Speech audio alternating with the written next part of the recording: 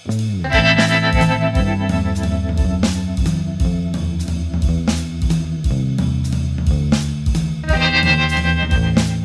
and welcome to the Brutally Honest Books podcast. I'm your host, Sarah Gerard, and I'll be giving you my honest thoughts on the books I read. While the reviews will be short and to the point, they'll include everything you want to know without any spoilers to help you figure out what you should read next. So with that said, let's jump right in.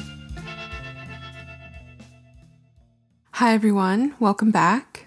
So if everything has gone according to plan, then this episode should be released before Christmas, which is great because today I'm talking about a book that would make a great gift for any young adult readers in your life. And the book I'm referring to is The Graveyard Book by Neil Gaiman. Personally, I'm a big Neil Gaiman fan. His book, Good Omens, is one of my all-time favorites and one that I highly recommend to just about everyone. But I actually had no idea that he had written this book, The Graveyard Book, back in 2008, which is geared towards younger readers. I actually found it when I was in Edinburgh last month, browsing through one of the bookstores I was in. But I was also surprised to learn that this book has also won several awards, including both the British Carnegie Medal and the American Newbery Medal for the year's Best Children's Book. And it was the first time that both awards named the same book, which is a huge deal. It also won the Locus Award for Best Young Adult Book and the annual Hugo Award for Best Novel, which, if you remember from my episode on Dune, the Hugo Award was also given to Dune in 1966. It's basically one of the highest awards for science fiction. So it's probably not a surprise when I say that I would rate this book 5 out of 5 stars. And trust me, my opinion is definitely not influenced by the fact that it won all of these awards. I really separate that from the rating I give books and don't let that influence my opinion. That being said, it just so happens that I also really enjoyed this book, even as an adult reader. Although it's geared towards younger readers, it definitely doesn't alienate other older readers since it's never dumbed down or immature.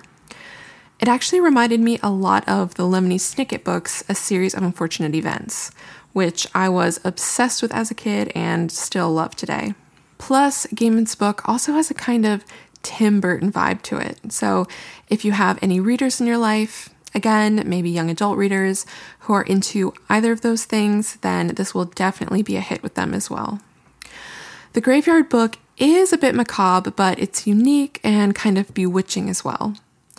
The story centers around a boy named Nobody Owens, or Bod for short, who's completely normal, except for the fact that he lives in a graveyard where he's being raised and educated by ghosts. He also has a guardian named Silas, who's the caretaker of the grounds and is neither alive nor dead himself. And as Bod grows up, there are all sorts of adventures and dangers, which he learns to navigate through wit, grit, and friendship. But the ultimate danger lies in the land of the living, where a man named Jack has killed his whole family, which is the reason he's being raised as an orphan in the graveyard to begin with. But he's continuing his search for Bod in order to finish the job. Although this might seem pretty dark, it's definitely not any darker than the Lemony Snicket series I mentioned. And I think kids deserve a little more credit than they're given. Plus, this book really focuses on the adventurous and action-packed aspect of the story, along with some themes of friendship, family, and bravery. Essentially, it's a very coming-of-age type book. And since it's all written by Neil Gaiman, it gives this book its very classic and timeless status. I think something else that added to this were the illustrations for the book by Dave McKean, because they were really gorgeous and played a huge part in bringing the story to life. I also know artists don't really like having their work compared, but the illustrations also had a sort of Lemony Snicket or Tim Burton-like quality to them as well. So they were eerie and captivating and just very cool, so I wanted to give that an honorable mention. But as I said at the start of the episode, this book would make a great gift, either for someone else or for yourself. It was a pretty quick and easy read and was definitely one of the more unique stories I've read. I'm really glad I have a copy to keep on my shelf and as a part of my own book collection. And on that note, I'm going to end the episode here.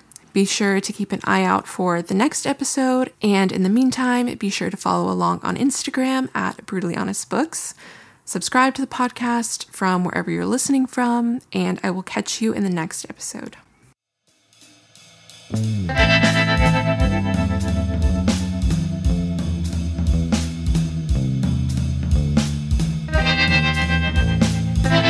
Thank you so much for listening to the Brutally Honest Books podcast. Make sure to subscribe on iTunes, Spotify, or wherever you're listening from. If you like this show, you can rate and review on iTunes, and be sure to follow along on Instagram at Brutally Honest Books.